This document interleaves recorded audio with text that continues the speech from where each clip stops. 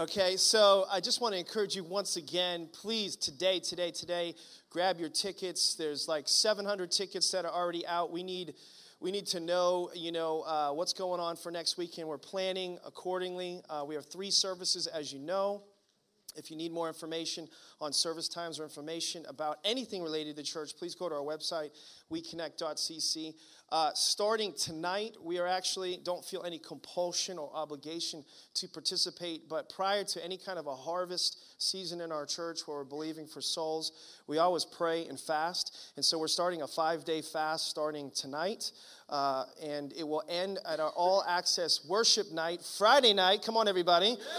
So how many plan on attending all-access Friday night? Okay, that's a good Friday to be in church. It's a good Friday for us. It was a tough one for Jesus, but because of that, we can celebrate, amen?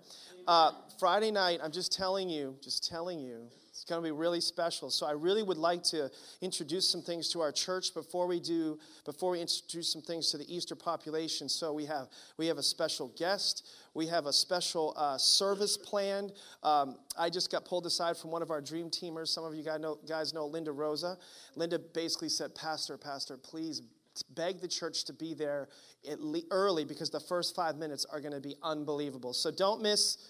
You got to be there if you leave after the first 5 minutes, that's okay, but you got to be there the first 5 minutes on Friday night. Okay, Friday night. So there is a fast going on this week for the first 5 days. There's a devotional if you'd like to participate on our website. You can just pull that up, and you can just see every single day, starting today on Palm Sunday, there's a devotional for every day to follow as a church online. So worship night, all access, Easter tickets, don't forget that. And most importantly, guys, I want to challenge you with something. There is a default to do nothing. It's just like church. Like it's easy to sit and listen. It's easy to spectate versus participate. I just heard a statistic. This is the most current statistic related to Easter. There is an 82% chance that the people you invite will come to church if you ask them. 82%. All right? Contrast that with this statistic. 2% of members of churches ask people to come to church. I don't want to be that church. Can you raise your hand and say, I'm not going to be that church? Okay? So you should be thinking about what to do, how to do it. We'll have a new resource on our Facebook account. If you haven't plugged into that, just go check out our Facebook. But there's a share video. It's pretty funny to invite people to church on Easter Sunday. So go look at that, share that, give it away. We have some resources if you need those to give away as well. We've done a ton of promotion ourselves. But I want you guys to just make plans to talk to people. You are, and I'm going to be talking about this at our Dream Team event tonight for those of you on the Dream Team, but I may be a vision cast person, but you're all vision carriers. We're all vision carriers. And then when we carry the vision, we actually end up casting the vision. And so the vision only goes as far as we were willing to carry it. Amen? And so we want to help people connect to God in a godly place around godly people. And in order for that to happen, we've got to give away what God has given us. And so this is an incredible opportunity this week. So don't wait till Friday to invite somebody. You should be thinking about it right when you get out of church. I give you permission to text right now. But as soon as our guests come up, you have to stop, okay? If you want to invite somebody to church next Sunday, okay? So open my eyes is the message. It's going to be incredible. We have a special guest that's coming from the outside in to help us with the service. And I'm not going to tell you who that is, but Friday night, you'll get to meet that special guest if you're here on Friday night for all access. And that same person will be here on Easter Sunday for all 3 services. So I'm telling you, some really good stuff coming up. Amen? All right, listen. I could not be more proud as a husband or as a father. It's one thing to be able to see your children grow up in the nurture and admonition of the Lord and see your children follow you. It's quite another to see them walk in their calling and step into ministry. And my son will be preaching this morning, accompanied by my better half, Stacy Fry. And so they're going to finish our service series, Dynasty, starting this morning. And so would you give it up for Devin Fry and Stacy Fry as they come up? Amen? Good morning, guys.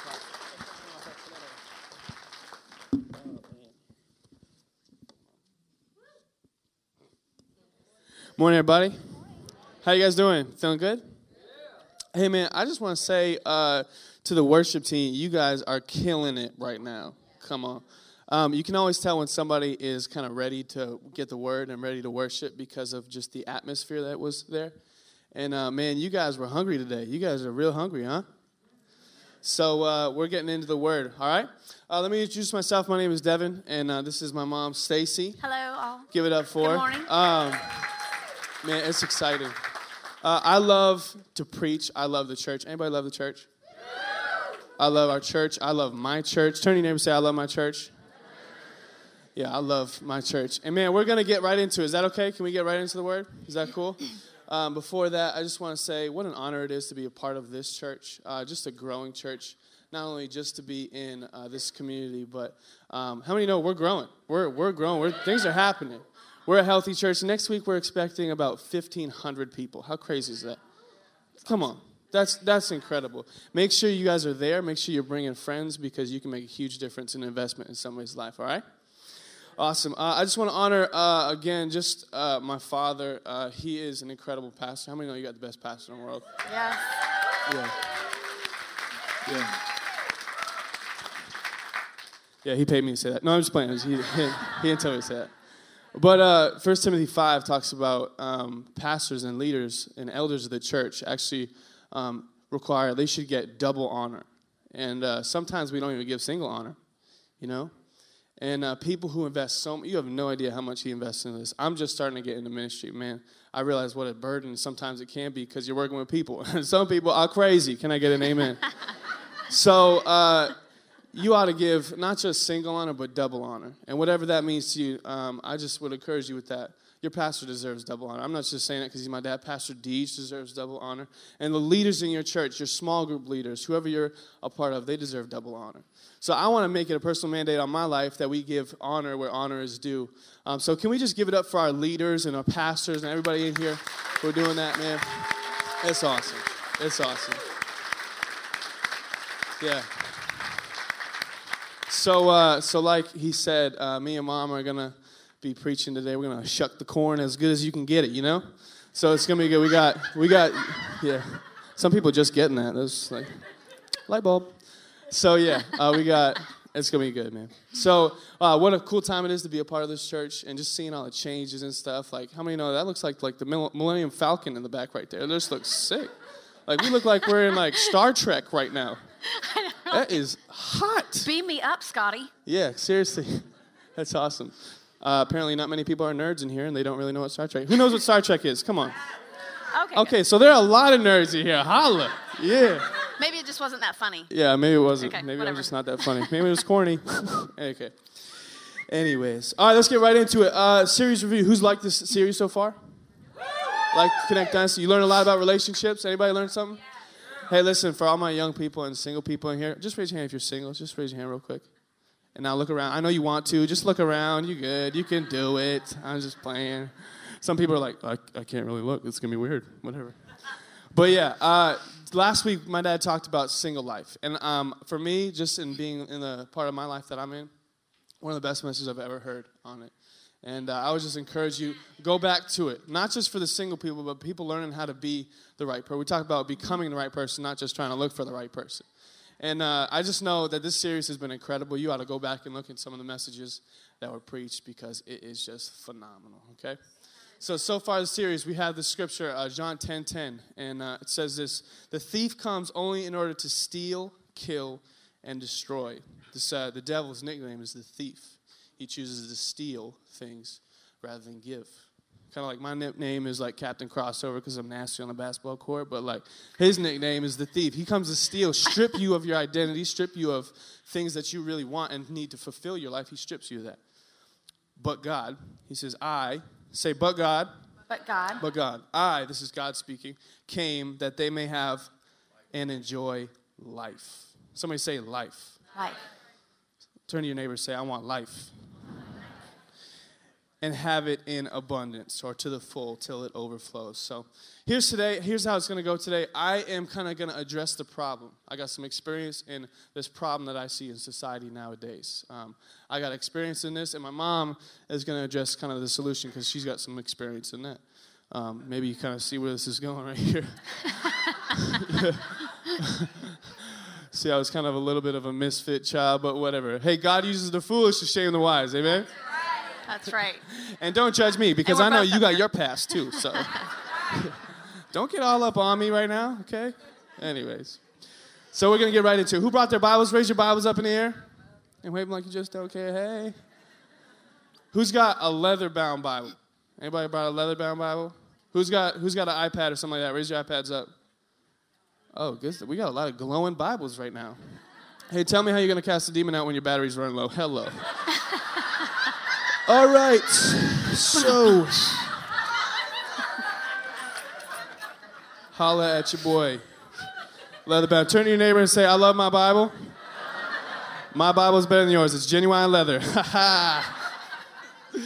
Open your Bibles to Luke chapter 15. Luke chapter 15. We're going to get into it. All right? Before you get there, we're going to talk about the prodigal child, okay? I believe this message is going to be a message directly for you. I believe God can kind of tailor-make it and just make it directly for your heart. We're going to address a big subject that's very general about prodigal children. And although we're talking about it, and specifically you can use it for parenting and all this kind of stuff, I believe there's a lot of prodigals in this world. And I was one of them. You were one of them. And you're here now. And so I believe God can tailor-make this message exactly for you. So who's ready and expectant for the word? Anybody?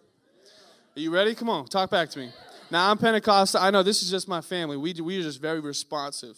So feel free to say back anything that you want. You can say anything from holla at your boy. You can say preach. You can say amen. Preach your white boy is what everybody loves to say because they're all racist, but whatever.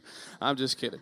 So, yeah, I'm going to read this scripture real quick, Romans 3:10. Open your Bibles to Luke 15. Okay, that's where we're going to go.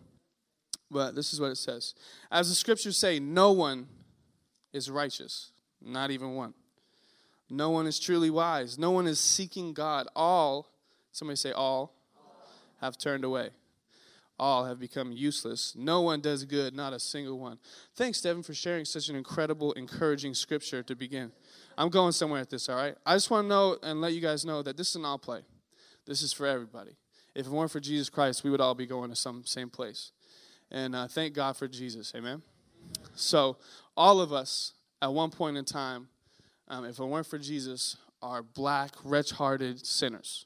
We got nothing. We got nothing going for us. But because of Jesus Christ dying for us, taking himself on the cross, and dying for our sins, he took all that from us. Now, this is the gospel message.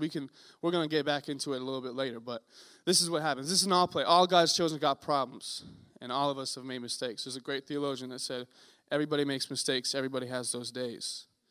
Hannah Montana. So, yes. I'm just kidding. She's not a theologian. We need to pray for Miley Cyrus. Somebody said, yeah. Somebody said, yeah. God understands parental pain. You can write that down in your notes. I believe that's your first fill in the blank. God understands parental pain. Why? Because he has children. We are his children, and a lot of us have run away from God. A lot of us have fallen away from him. A lot of us have kind of been just run away from our callings. A lot of us have done these kind of things. And God understands this thing. He understands the pain that maybe some of the parents are going through in this room. He understands exactly what we are going into. So Isaiah 1 says this, listen, O heavens, pay attention, earth.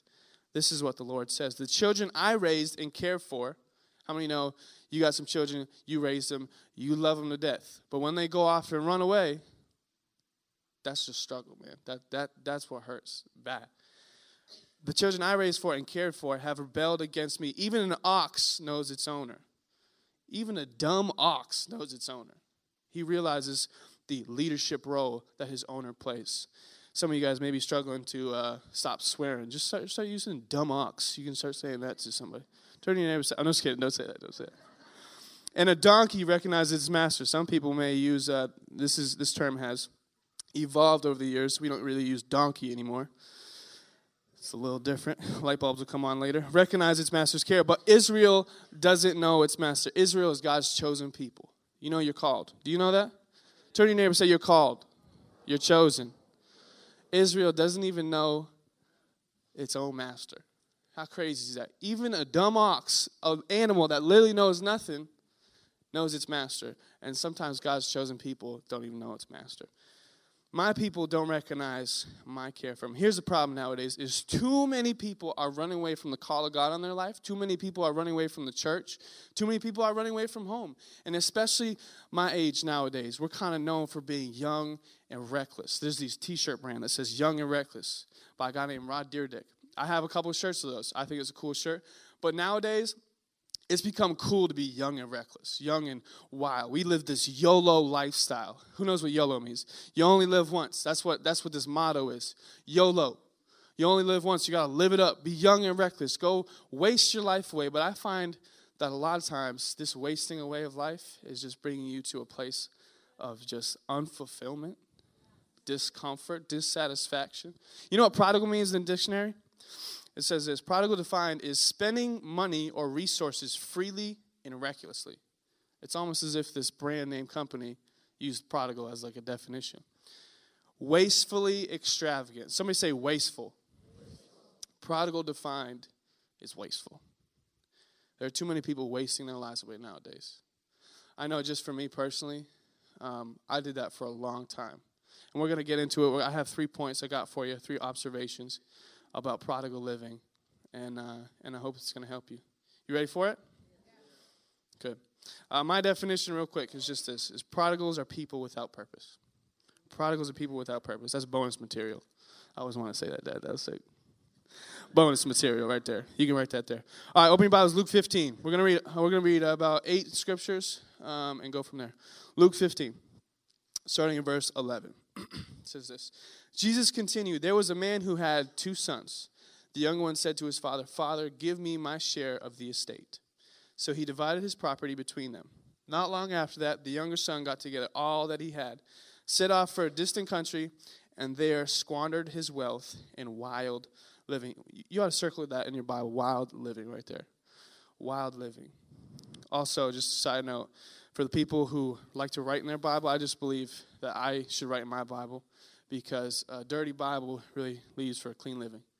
And so they squandered their wealth on wild living. There are too many people wildly living nowadays, and it causes so much dissatisfaction. I just know from my generation, this is my personal mandate on my life. I want to become kind of a pastoral role and be a leader to young people nowadays, because I believe my mandate is to bring those people wildly living into their wild calling. I don't think anymore that people should be wildly living and carelessly wasting their life away. I just know, just for me, we lead a small group. I lead a small group. In second service, we have all these young adults here in this section right here. And, man, we've seen like about 85 people come in and out of that small group in the past 3 semesters. We've had people get saved. We've had people get delivered. We've had people been prayed for, all this kind of stuff. It's been crazy. We had so many people one time, so many cars lined up in this driveway that cops came by. Seriously, we're having church, people and cops come by. That's pretty cool.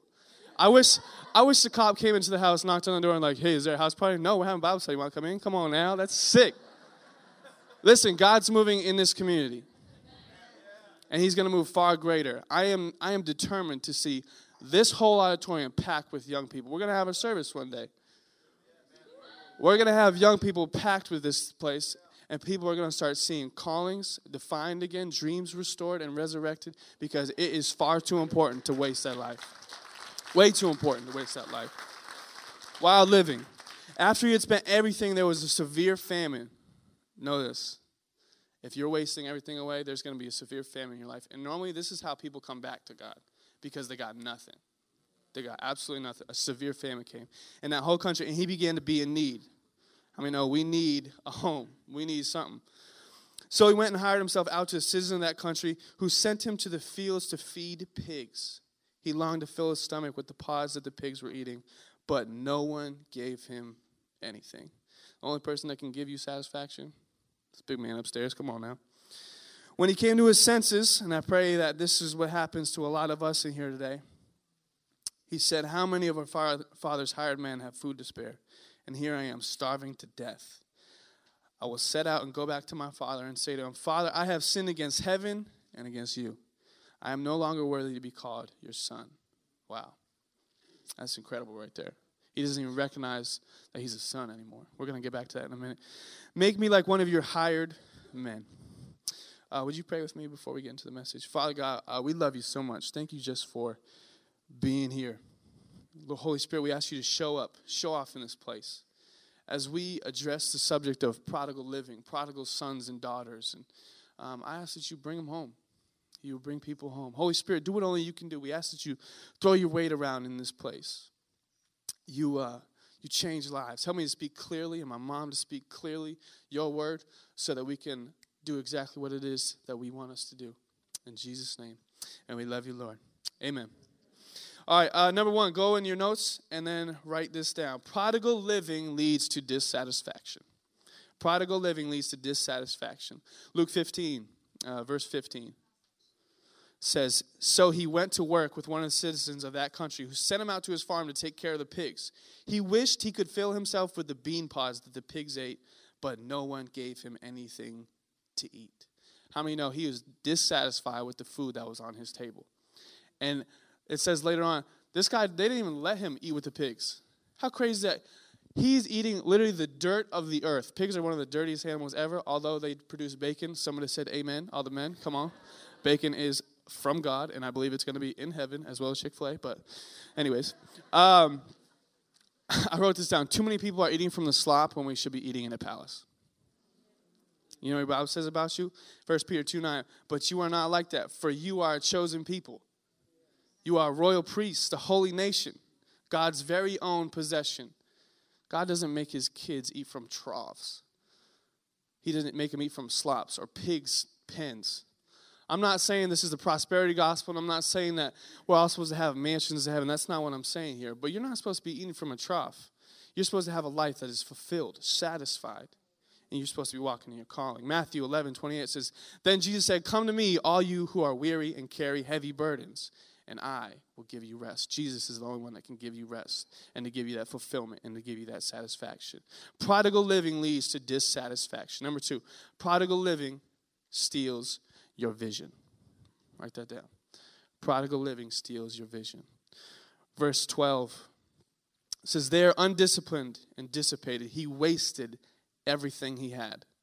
After he had gone through all his money, there was a bad famine all through that country, and he began to hurt. He didn't see that famine coming. He didn't know this famine was going to come. He didn't know that this stuff was happening to him because he wanted to follow just the rest of the world. He wanted to do exactly what everybody else is doing with prodigal living, wasting their life away, partying, drinking, and buying prostitutes, all this kind of stuff. This is what he was doing. He was wasting away. He didn't see what was coming to him. And this is what happens. Prodigal living steals your vision. You know what the Bible says? What does it say?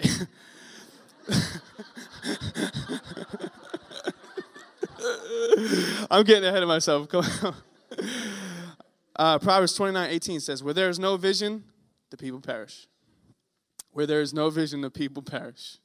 That was funny. I don't care what you say.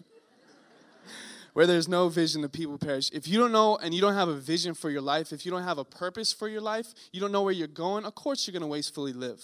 You ought to pray, people, for the adults and the mentors and the parents in here. You ought to pray for young people to discover their purpose. You ought to pray for the people to find out what their purpose and their calling is. Because when you know your purpose and you know what you're here for, God will just rock your world. He will rock your world. I believe that totally. Dad always said responsibility changed my life. You know how I know my dad's never going to fall away from the faith or going to do this kind of stuff? Because he's got too much riding on him. He doesn't even have time to sin. That's what he tells me sometimes. He doesn't even have time. Too many people don't have enough responsibility. There's too many people being lazy. There's too many people not giving it all they got to people. You know, I think the best thing, most practical thing you could do is to start mentoring somebody. See, you think you're signing up to mentor somebody just because it's good for you. But I promise you, you're not going to change them. They're going to change you. You start mentoring somebody, watch what happens because you get a responsibility. I have to lead this person. I know just with my friend. He became a godfather and to this boy. And I love him to death as well. But he just took on this responsibility. This guy, he's riding on me. He's looking up to me. And I got to lead him well. And his life has changed, man. Of course, Jesus Christ living through him. But his life has changed because he got some responsibility. Start mentoring somebody. Start taking care of somebody and watch your life drastically change. Number 3, prodigal living strips your identity. I'm going to pass it off to Mom in a minute, but Prodigal living strips your identity. Verse 18. It says, I will go home to my father and say, Father, I have sinned against both heaven and you, and I am no longer worthy of being called your son. Please take me on as a hired servant. See, he didn't identify himself as a son, but he identified himself as a slave. And a lot of people are slaves to a lot of things nowadays. But you need to know you are a son and a child of God. You are a daughter of God. You are a man of God. You are a woman of God. So many people are living a slave kind of filled life, living behind bars, imprisoned by these fears and these bondages. But that's not what you're supposed to be living like. You're supposed to be living like a son or a daughter in the faith. See, we do things we don't want to do to impress people we don't even like. That's just what happens nowadays. For real. That's why we buy those flashy cars. That's why we got to go and do these things. Because we want to impress people we don't even like. Start living like a son. Start living like a daughter. 1 John 5:18 says, we know that no children of God keep on sinning, for the Son of God keeps them safe, and the evil one cannot harm them. See, right standing with God produces the right behavior. I've seen it far too much. People wastefully living, giving their lives away, not making a difference, and I'm sick of it. And I think you are too. There's too many people running away from their calling, and that's why the world is the way it is, because people are running away from their calling. We need your calling. We need you to be obedient to what God says. There are people out there you can reach that I can't. You need to be obedient to your calling. And maybe today you literally have a prodigal son or daughter that's wastefully living. Maybe you have a prodigal friend or coworker. Maybe you have a prodigal, just anything. Replace prodigal son with whoever you're thinking of and start being obedient to what God says. So the question is, how do we reach our prodigals? How do we do that? How do we reach our prodigals?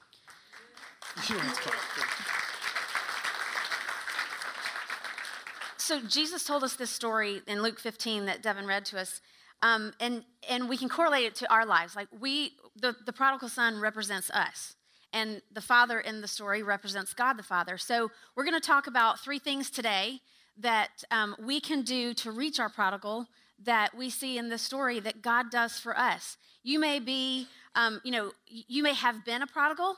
You may know one. You may have prodigal times in your heart. And I'm going to share a couple times of that in my heart where I was prodigal living, so to speak. So the first thing is unwavering prayer. That is so important. You cannot ever give up praying. Colossians 1:9-10, it's in your notes. We have not stopped praying for you and asking God to fill you. And we pray this in order that you may live a life worthy of the Lord and may please him in every way. That has been my prayer for my own kids since they were born. Romans 8:34, this is not in your notes, but it says that Jesus Christ is at the right hand of the Father interceding for you. So we need to take that as an example. He's praying for us. Therefore, we need to be that kind of father or that kind of mother or that kind of friend to the other people in our lives to pray for them. We need to have unwavering prayer for our kids. Not just the prodigals, but we need to pray for the ones that are the good kids so they don't become prodigals as well. I have this prayer calendar that somebody gave me about, 8 years ago, I think. And because in parenting, how many of just overwhelmed sometimes, like at how much you got to teach your kids in a short amount of time? Okay, this thing is, I feel like it is the most wonderful thing that I have. I cherish it. I was even thinking, I don't know if I want to bring it because what if it gets put somewhere and I can't find it? Because it's a calendar for every single day and it goes through every single kind of topic that you would need to pray for your kids. And I pray for it every day, pray for my kids every day, every year, the same things over and over and over again. Because there's some things, like Jesus said in the Bible that says, he said, there's some things that have to be done with prayer and fasting.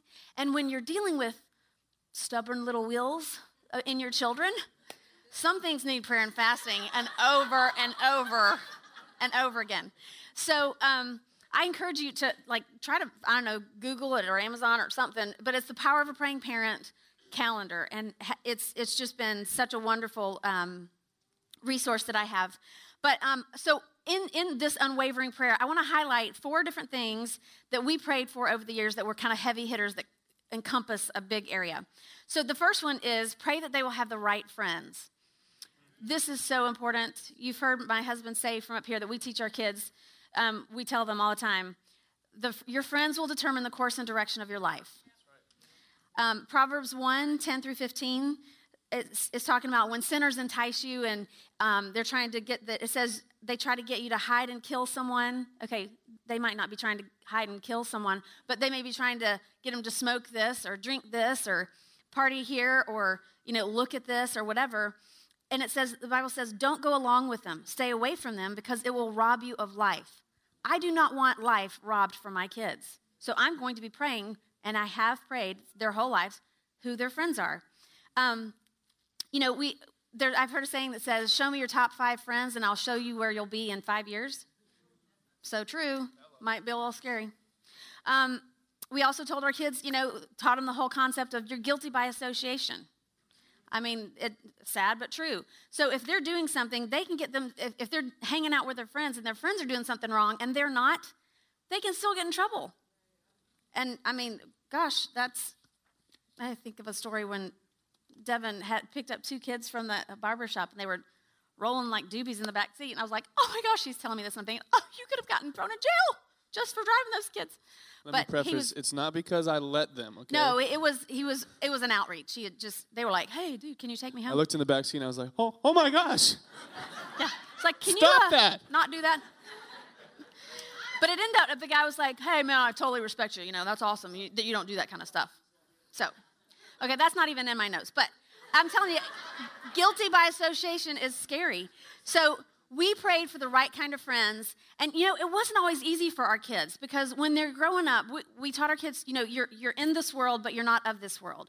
And so we had to teach them at an early age of how not to be high and mighty and, go to their friends and say, well, I like you, but my parents don't want me to hang out with you because you're bad. That's all we would need for them to go home and tell their parents that, because then we would never have any influence. And we're trying to win this community for Christ. So having our kids go and say, we're so much greater than you are, that's not a way to win friends and influence people. So we had to teach them. We had to have many conversations. Okay, this is how you say it. This is what you need to do. This is how you need to distance yourself. This is how you need to be an example in those kinds of situations. So there was a lot of teaching. It wasn't just, oh, no, you can't hang out with them. So we had to teach our kids. And this is when you have to have wisdom because, like I said, you're in the world, but not of the world. So we would make sure that our kids would have their friends over to our house because I don't know what's going on in their houses, but I do know what's going on in my house. And you can hear and eavesdrop and listen to what things the friends are saying, and you can tell a lot about their friends. And so I used it as coaching opportunities. I mean, I have to say, there were times where I was standing at the door going like this. So they couldn't see me around the hallway, and I was like, listening. So then I would use that as a teaching opportunity. Okay? They're in my house. I can eavesdrop. The door was open. Don't judge. All right.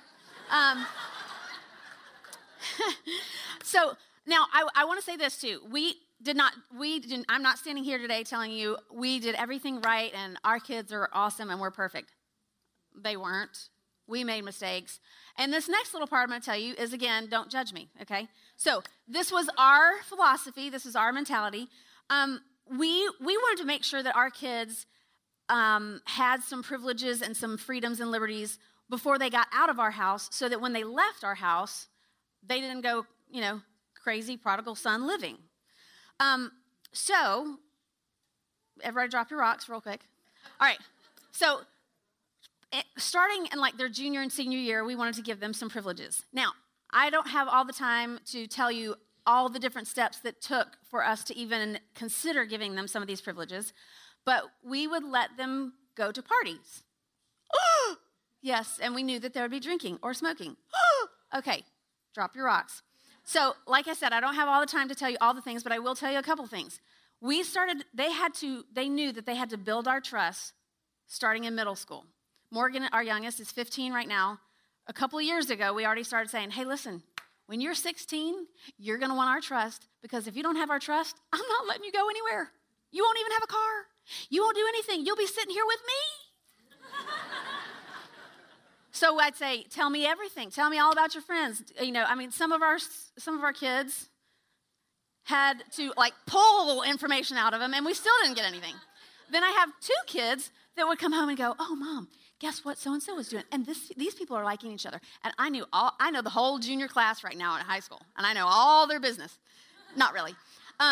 But they would tell me, I would tell them, this is how you build my trust. You tell me everything. I can find out your thought processes. I can see what you think is wrong, what you think is not. So Mallory was one that would tell us everything as well, almost everything.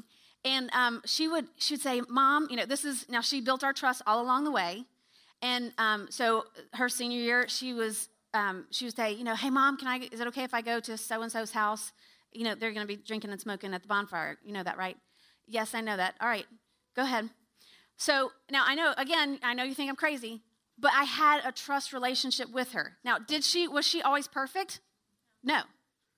Did she drink 1 or 2 times? Mm-hmm, she did. Did I know about it at the time? No. But I'm going to get there. Mm-hmm. Fret not, my people. It didn't matter if I knew about it. Okay, but so anyway, she would show me text after she got home, and she would say, Mom, look. Well, I'll call him Bob to protect the guilty.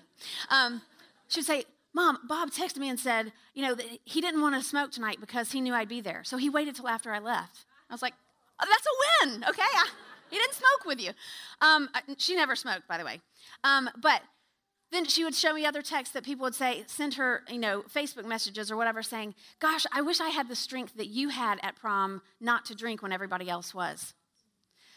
So again, they made mistakes in that area, but very little, minimal mistakes, but they knew that they still had to be the stronger influence on their friends. And we always told them, the minute you're not the stronger influence on your friends, that's the minute that you're not hanging out with them anymore. Because again, we're supposed to be in the world. My kids, we taught them, you are leaders. I don't care what position you're in, what friendship area you're in, you're leaders. Lead these people. Did we say, be perfect and lead these people? No. Lead these people. They had to choose the right kind of friends. And when your kids are in public school, you don't always have the option of, everybody's Christian families and doing everything the same way. No, you don't have that opportunity. So they still need friends, but they need to be the stronger influence on them. So they had to build our trust in order for us to let them go hang out with certain friends, but pray that your kids choose the right friends and have godly ones, or at least if they're not Christian godly friends, let them have good character. So you want to pray that. The second thing that we want to pray when we're in an unwavering prayer is pray that they will get caught when they're guilty. Okay, now this is not a prayer out of spite. Let them get caught, zap them. No, it is out of concern for your children. As a teacher, one of the things I hate to see is, how many of you hold your pencil some other way than just the normal, like your little pinchers? How many hold it some kind of funky, weird way? Oh, good, not as many as I thought would be. Okay, that's a travesty to me, because that means that you've gone your whole life thinking that it's okay to hold your pencil with wacky fingers, okay?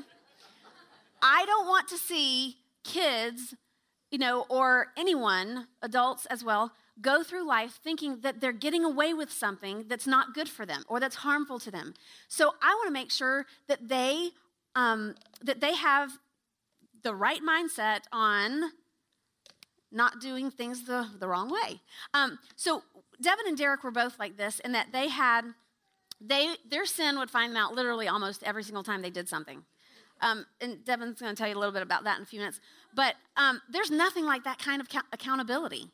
If we knew that we would get in trouble or that we'd be found out every time we did something wrong, wouldn't that cut down on some things that we'd be doing, Absolutely. So you don't want your kids getting away with something that they think they're just getting away with. So pray that they can't get away with anything for their own good. The next thing here is pray that God will do whatever it takes. Jeremiah 17:23 and Proverbs 29:1 says, yet they didn't listen or pay attention. They were stiff-necked and wouldn't listen or respond to discipline. Whoever remains stiff-necked after many rebukes will suddenly be destroyed without remedy. Okay, so this is the prayer that you want to pray before it comes to your children being stiff-necked. You want to pray, God, whatever it takes, get their attention. Okay, and God does it many different ways before it ever gets to the point of destroying someone. God doesn't do that. He's a good God. He uses his word. He uses people in your life. He uses your circumstances to get your attention just so that you don't get to that point where you're stiff-necked. And so if you want to know if there's any part of a control freak in you, pray this prayer. Lord, do whatever it takes to get my child's attention, because it's scary. It's scary. I mean, you could pray that for your spouse, for your family members or whatever. It's a scary thought, thinking, oh my gosh, what might it take to get my child's attention? But the prodigal son, he had to get to that point. That father might have been praying, God, do whatever it takes to bring my son home. And the prodigal son had to get to that point of complete dissatisfaction. And he got there because first he had a breakup with his father, and then he had a breakdown when he lost everything, but then he had his breakthrough because God got his attention finally when he was eating pea pods with the pigs. And I've prayed that over my kids not that often. It's not a prayer I pray all the time because I try to pray other prayers that before they get to that point. But even when they thought, like I said earlier, when they thought that I didn't, that they were pulling the wool over my eyes or they, spoofed me and really tricked me, there wasn't. I had already laid a foundation in prayer, knowing that I wasn't the one that they had to worry about if I found out about it. I had laid the foundation. I had already sicked the holy hound of heaven on them. I remember. Literally, I'm not going to share the detail because it'd be way too embarrassing, but right before I was about to do stupid stuff, I would always get a phone call or a text message, and it's Mom. Hello? Hey, Deb, I just got to check in my spirit that, are you doing okay? I'm like, what? How did you? That's how I knew, God was real. I'm not kidding. This was the first revelation I ever had. I was like, I know God is real, and I know I have a call in my life. Because literally this would happen every single time. One time I was playing basketball. I skipped out on maybe it was a class. I can't remember what it was. I skipped out on class, literally just missed school. Went to the basketball court at Stone Park. And somebody called my mom and said, hey, I don't know if it's whatever, if it's supposed to happen, but is Devin supposed to be at the basketball court? And she's like, oh, I'll take care of it. Beep. And then she called, hey, Dev, I just got to check in my spirit that, are you supposed to be there? I literally hated when she used to say, just got to check in my spirit. Just check it. Hey, just check your spirits. And never divulge your resources, ladies. It could be the Holy Spirit. It could be somebody driving by. It could be, I was listening in. So it was my spirit, because my spirit was totally it was checked. Yeah. All right. Moving on. Another point there when you're unwavering prayer is pray for wisdom for you and your child. James 1:5 says, if any of you lack wisdom, ask for it and it'll be given to you. Okay, so I've always prayed, again, I like to cover big areas just so that in case I'm not a detail person, so in case I miss some details, I've got the whole thing covered in prayer. But I would always pray, Lord, give my children wisdom beyond their years and character that's pleasing to you. Because I figured that kind of covers everything. If they don't know what to do in a situation, they'll have wisdom and know what to do. And if they have good character, maybe they won't be in that precarious situation in the first place. So I felt like that kind of covered everything. So, and then not just ask the Lord for wisdom for your children, but ask the Lord for wisdom for you. He is the one that gave you these children. He knows what it takes to get their attention. He knows how they need to be loved. He knows how they need to be disciplined. So ask him, and each child is different. We're all different. So when you ask for wisdom, it brings us to our second point, which Proverbs 19:11 says, a person's wisdom yields patience. Okay, so our number 2 point is how we're going to reach our prodigals is unending patience.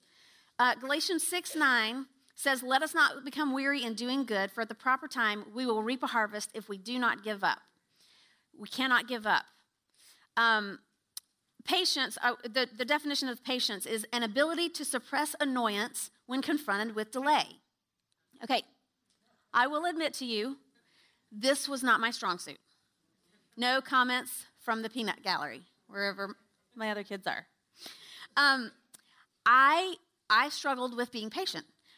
So I would always kind of joke around with my kids, but I was being totally 100% serious, and I would say, well, listen, if you did what I say to do, when I say to do it, we wouldn't have a problem now, would we? I'm thinking, do what I say, and well, I'm not impatient then.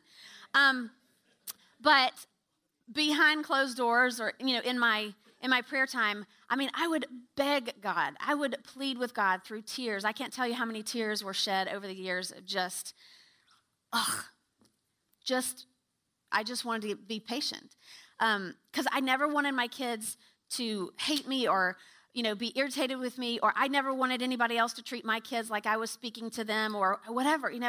I was desperate for God to change me, and I would just beg God to please, give me patience, Lord, until I wised up and realized that when I'm asking God to give me patience, he gives me opportunities to grow my patience. I didn't want the opportunities. I wanted him to wave his miracle-working wand, and poof, I was patient. Careful so what you ask for that. Careful what you ask for. Yes, be careful what you ask for. So I always tell my moms with young kids, I always go, don't ask for patience, whatever you do. So, but I can say this, though, that my impatience, although it was a growth area for me, it was something that God saw in my heart, and I truly wanted the best for my children. I wanted them to walk in their calling at age 5. Go! Tell the world about Jesus at 5. But I had to learn to suppress my annoyance at their delay in walking in their calling. So that was my area. And it was also an area for me that I needed my faith to know that they would grow into their calling. But patience is a virtue that I didn't really have. And they would walk into that calling. Luke 15:20, one of the verses that Devin read says, but while he, talking about the prodigal son, was still a long way off, his father saw him. We have to be able to see that our kids will return, that our kids will walk in the calling. We need to have a vision for that and know that they will walk in that calling. And this is where my heart was prodigal sometimes. I was like, well, how are you going to do that and change him into this? I didn't trust him. I didn't trust him totally in those moments. And that's where I was a prodigal, because it says, like the children of Israel, they were prodigal children to God the Father because they didn't trust him. And he had proven time again that he was faithful. So when Devin was about 8 years old, God gave me a vision for him that he would be preaching in front of hundreds of people. And look at that. Praise the Lord. But I will say, it didn't just all of a sudden happen. There was 10 years there, from 8 to 18, that's when I was going, how are you going to do that, Lord? Because there's nothing showing me that he's going to be there in 10 years. But I had to have the unending patience, knowing and having the vision that God the Father would see through what he gave me in that vision. And thankfully, he brought it to pass. But my unending patience had ended. It was gone. But his breakthrough was right around the corner. So if you can learn from my mistakes and know that when you claim over your children and you confess over them, over your prodigal or over your friends or family members, that they will walk with the Lord, that it will come to pass. Have the faith and have the patience to be able to see that through, because patience is a virtue. Just don't give up. Like it says in Galatians 6:9, don't give up. Keep praying unwavering prayer. Keep having unending patience. And the last point there is have unconditional love. Again, Luke 15:20, his father saw him and was filled with compassion for him. He ran to his son, threw his arms around him, and kissed him. And there was a song by Benny Hester, and it said, the only time I ever saw God run was when he ran to me, wrapped his arms around me, lifted my face, wiped the tears from my eyes, and said, son, I know I love you. And that's what we need to be able to do, is when we have prodigal sons that are, straying, or prodigal daughters, or friends, family members, or ourselves, we have to say, okay, let me go back to what I know to be true, and that is God loves me unconditionally. In order to, when the prodigal son came home, the father didn't rub it in his face and remind him of his mistakes and say, well, you already took your inheritance. There's not any more inheritance to give you. There's consequences to yours. All he did was he hugged him, killed the fatted calf, gave him a ring, gave him the robe, put his new sandals on his feet. The son knew, I'm loved. I'm welcomed back with open arms. And that's what God does for us because he loves us, not because of what we do or don't do. He loves us because we're his. And that's what we need to be able to relay to our children. And in order to paint a clear picture of unconditional love, I want to give you what the opposite is, which is performance-based love. And I want to demonstrate how this worked in our family. So we confirmed the anointing and the identity of our children, not their gifts. And because that was performance. If they performed well, we didn't just all of a sudden start praising them and show them love because that's performance-based love. And if that were the case, all 4 of them at one point or another would have been up a creek because they were not performing to our standards. So I'll give you an example about Devin. This is a good one, so don't worry. So we had a 10-to-1 rule in our family where 10 positives to 1 negative. And it was, for the kids and it was for us in parenting. The kids, if they said something negative to their sibling, they had to respond. They had to sit them down and give 10 positives. You should have seen this one. That was pretty funny. He'd be like, your hair's pretty, your eyes are blue. We'd say, no, it can't be just what they look like. Because again, we didn't want their identity to be wrapped up in what they look like. So he'd be like, you sing awesome. Your personality's all right. Yeah. You're like, can I be done, Mom? 10 to 1, 10 to 1. Stop saying mean things to him. So anyway, but it went for us too as parents. So Devin was an amazing basketball player in high school, and he still is. And he what? Yes, as he already told you in the beginning. But he was a starter. He was a team captain. He had great skills. He was a great shooter. He was actually selfless on the court. He was just very gifted.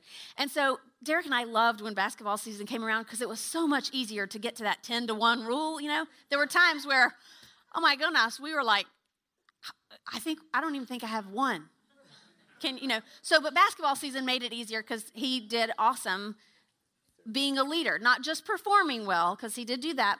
But we didn't just always say, oh, Devin, you're such a great basketball player. No, we said, you know what, Devin, I loved it when you led on the court. I loved it when you, gave up your spot on senior night for the one senior that didn't ever get to start. I loved when you did that. I mean, we praised character. We praised leadership skills because we did not want him to think that his identity was wrapped up in that I'm all that as a basketball player. I mean, you can see that it still does. It's still a little bit in there. But we encouraged leadership. We encouraged character. And we did that for our girls too. They're all nasty athletes as well. But they know that their identity is not wrapped up in that. Because if you encourage just the gift in your child, if you just show them love when they're performing, what happens when they can't perform? What happens when he can't play basketball anymore? What happens if they can't write well anymore or they've lost the gift of singing or whatever? What happens when they don't have that gift? Do they know that we still love them? Absolutely, because we encourage the identity of our children. We loved them and we showed them love because they were ours, not just because of what they did or didn't do. And that's what God says to us. We sing a song that called Who Am I? And it says, it's not because of who I am, but because of what you've done. It's not because of what I've done, but because of who you are. And we have to remember that our value and our worth comes from whose we are. It's our identity, and that is where unconditional love comes in. That's good. That's very good.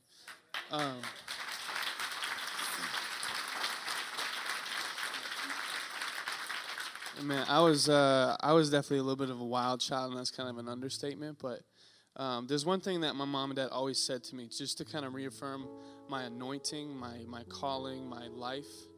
And they used to come up to me and they said, you know what, Devin, there's nothing you could ever do to make me love you less.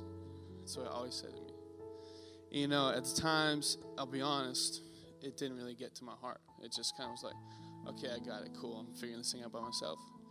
But man, that sticks to me now, There's nothing you could ever do to make me love you less. And in God's terms, you could never do anything to make him love you less. No matter what you do. No matter what. God sees sin all equally. And no matter what you do, he can never make you, he will never love you less. If you could just put your Bibles and notes away and all that kind of stuff.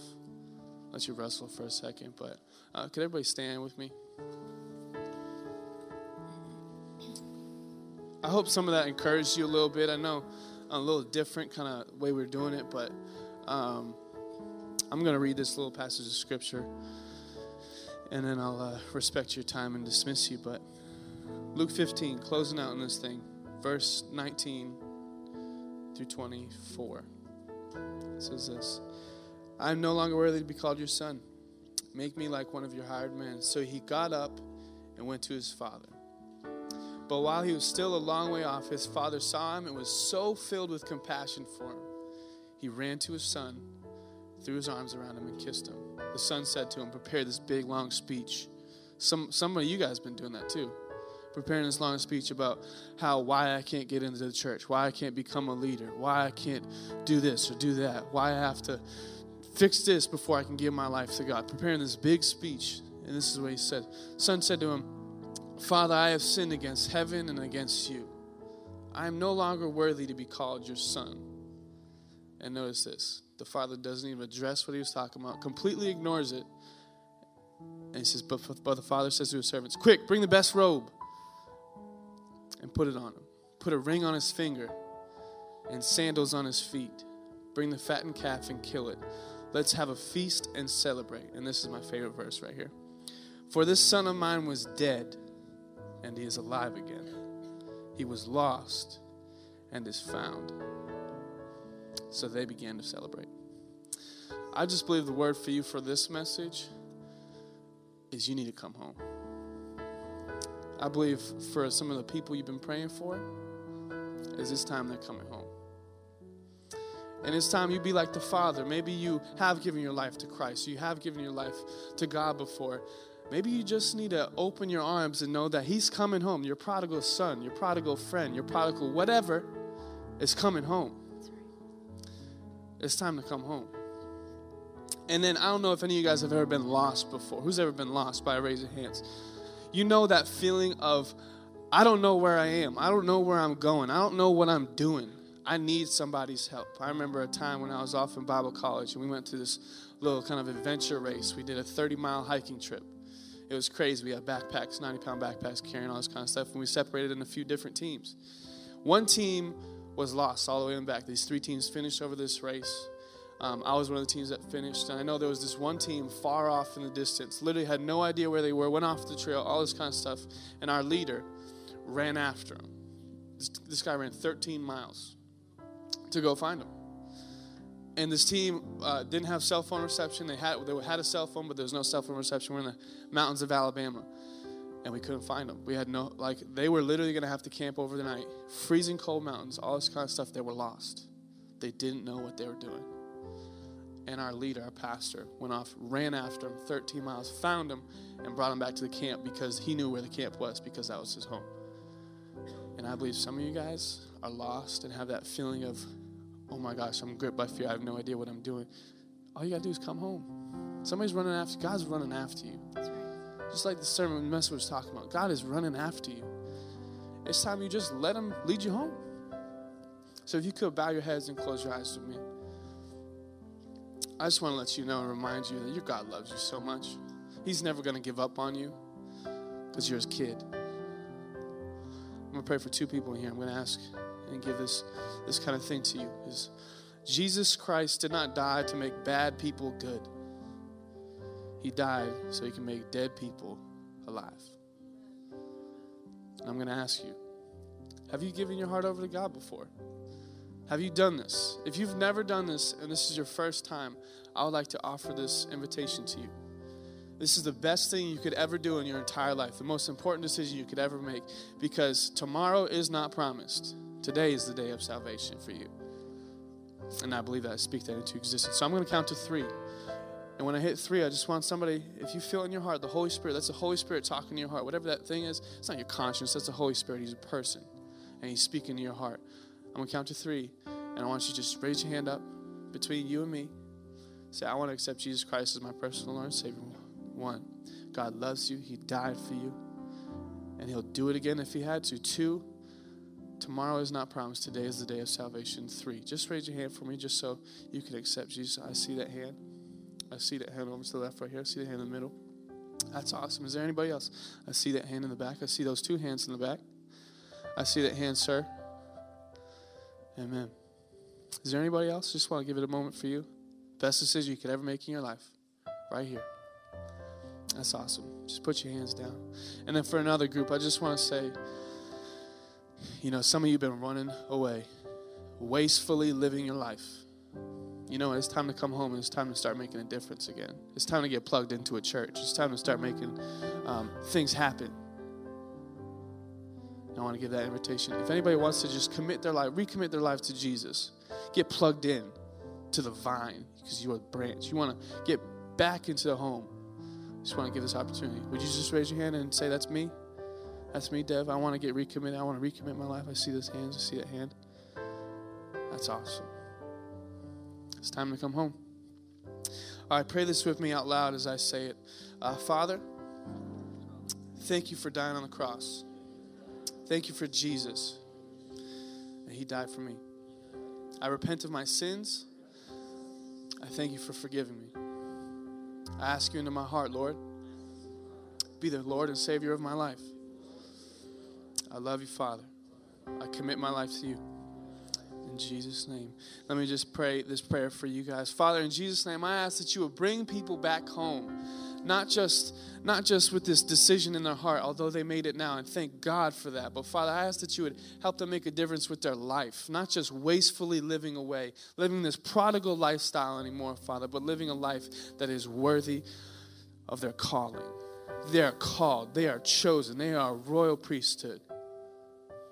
And in Jesus' name, I declare that there are new pastors rising up today. There are new leaders rising up, that there are men who are going to come back to their families and lead their families well. There are going to be people in this place who go into their schools and go say, I'm not going to follow what the world says because I'm going to follow what God says. I'm not going to do anything anymore that's just wastefully living my life because I know I have a purpose. I know I have a plan. I know God has a plan for me, and no longer will I follow that way. And in Jesus' name, may that be. We love you, Lord. It's your name we pray. And everybody said, amen and amen. Can we give our hands up for God today?